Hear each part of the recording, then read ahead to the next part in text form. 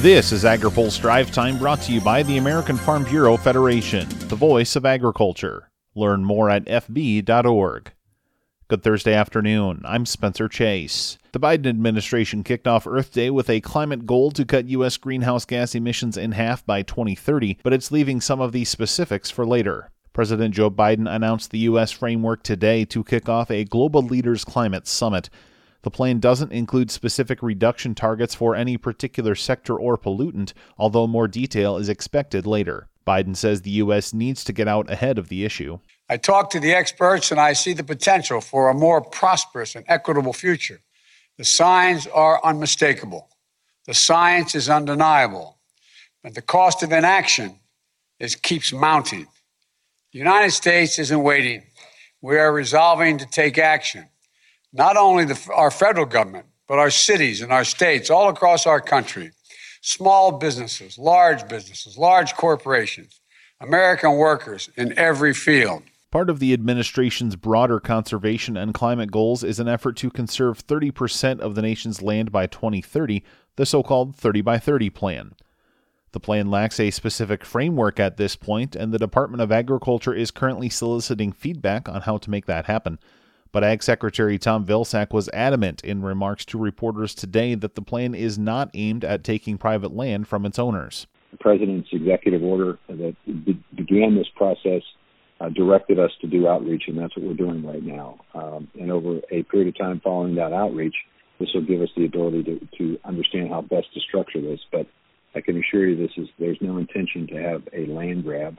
There's no intention to take something away from folks. It's really designed to figure out creative and innovative ways to encourage folks to participate in what I think many farmers and ranchers are already doing and may very well be inclined to do more if the right set of incentives are in place. Phil Brasher has more about what we know so far on the climate objectives and Vilsack's 30 by 30 comments in his coverage on agripulse.com.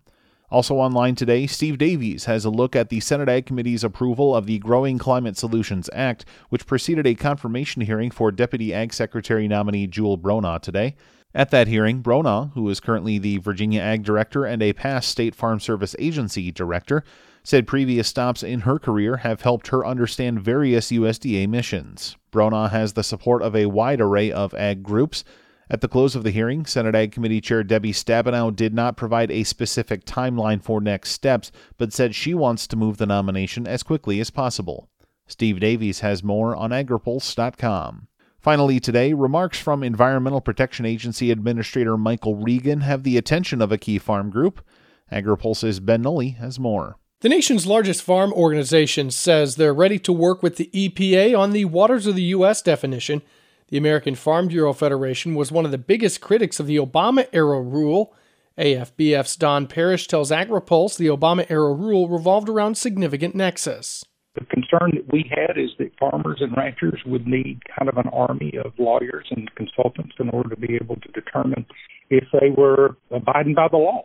Our whole issue is, we want clean water, but we want clarity, particularly on the rules that farmers need to be able to understand what the federal government wants to regulate. During a House Appropriations Subcommittee hearing Wednesday, EPA Administrator Michael Regan said Farm Bureau, ag CEOs, and environmentalists will be part of a stakeholder group.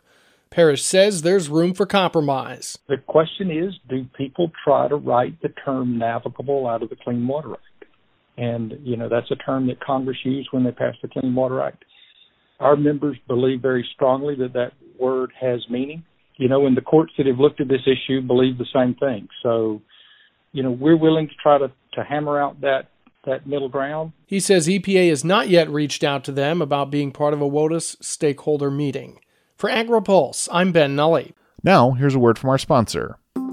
Today's Drive Time is brought to you by the American Farm Bureau Federation. The current but temporary estate tax exemption of $11 million per person has been helpful to agriculture, but estate taxes still hang heavy over many family farm businesses.